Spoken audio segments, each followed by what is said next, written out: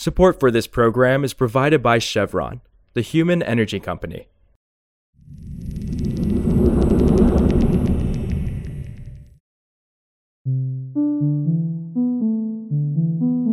This is Politico Energy. I'm Josh Siegel.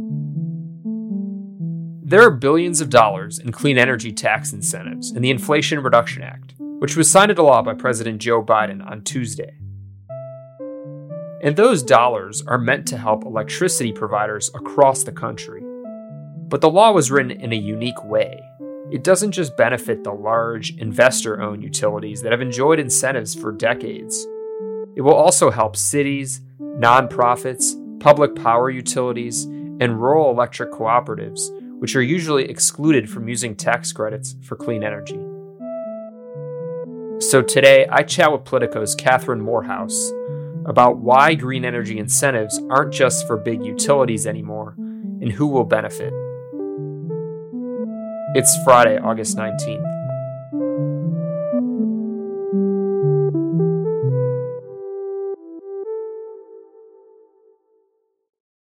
So, Kat, you're reporting that the Inflation Reduction Act could open up untapped markets for green energy by changing the rules around access to tax credits.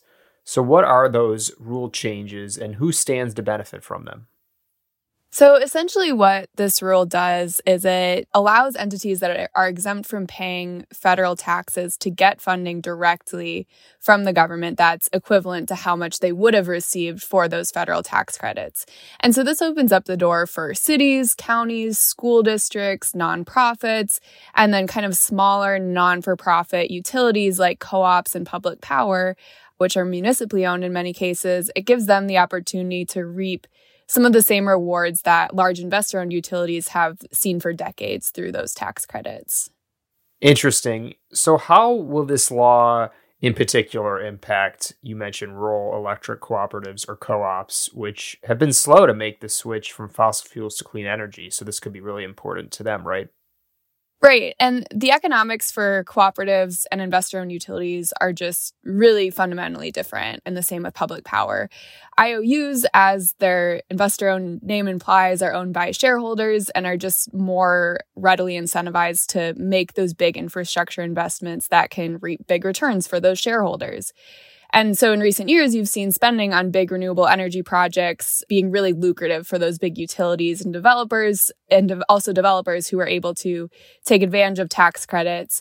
And we've seen increased interest in solar and wind, in particular from co-ops and public power on the other side, because you're seeing the actual power that's generated from these facilities is, at the end of the day, cheaper than the power from the big power plants. I think co-ops and public power could see the benefits for their customers, but it was harder for them to make the economics of these projects work. So they still could technically invest in clean energy, but the incentives weren't the same. You basically had to partner with the third-party developer so they couldn't actually own the facility. And then you had to often have a kind of fourth party to organize the finances of it all. And you have to deal with the Wall Street analysts, as people like to say. So some of these co-ops in rural places just didn't have the same resources to navigate the tax equity market in that way. So in theory, now that co-ops and public power can directly own and directly develop these facilities themselves, we might see more investment in those facilities and see the cost savings as well by avoiding all of the complications tied to those partnerships and kind of that longer road to development. Gotcha. And you also report the new climate law improves the economics of small-scale local clean energy projects. So what do you mean by that exactly, and why is that important? Right. So now a small entity that wants to build a solar panel on the roof of a local police station, for instance, maybe the city wants to do that.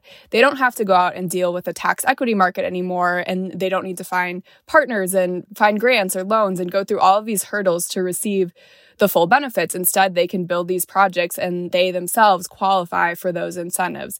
And this is huge because it really puts power kind of back to local control in a lot of ways.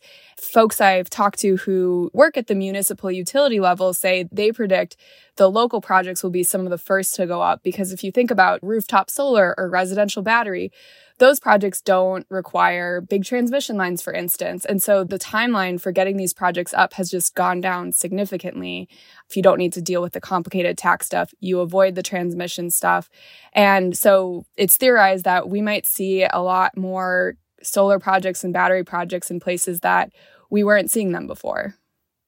Interesting. And yeah, so we focus a lot on the federal level, obviously, but localities themselves are setting targets for 100% clean energy, but few have reached those goals at this point. And you spoke with some local leaders who say the rule changes we're discussing in the climate law will actually make these clean energy investments more economical and thus the clean energy targets easier to reach. So tell us about what you heard there. Yeah, I had one local leader call it a dream come true kind of for municipalities who are thinking about sustainability. And I think what this really does is it opens up a whole other door. This municipality in particular had a few solar projects being developed.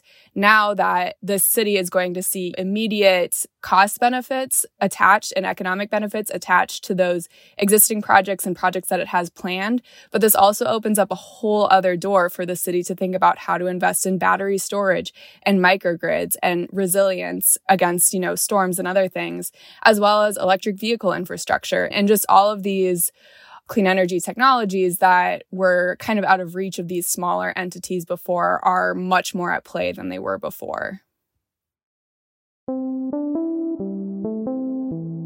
Also, on Wednesday, the Energy Department announced new proposed standards to increase the energy efficiency of residential clothes dryers. According to the department, the proposal marks the 85th energy efficiency-related action DOE has taken this year. And it comes as advocates say the White House has been slow to review the energy efficiency actions, which are key to achieving the Biden administration's climate goals. The department said the proposed standards would save the average household approximately $36 on annual utility bills and a collective nearly $21 billion in the 30 years after the standards come into effect. DOE expects the new rule will come into effect in 2027. For more news on energy and the environment, subscribe to our free newsletter at politico.com/power-switch and subscribe to Politico Pro to read our morning energy newsletter. Some of the music in today's show was composed by the mysterious Breakmaster Cylinder. Nirmal Malaikal is the podcast producer. Raghu Madhuvalan edited the show this week. Jenny Ament is the executive producer of audio at Politico. Our editors are Matt Daly and Gloria Gonzalez. I'm Josh Siegel, and we'll see you back on Monday.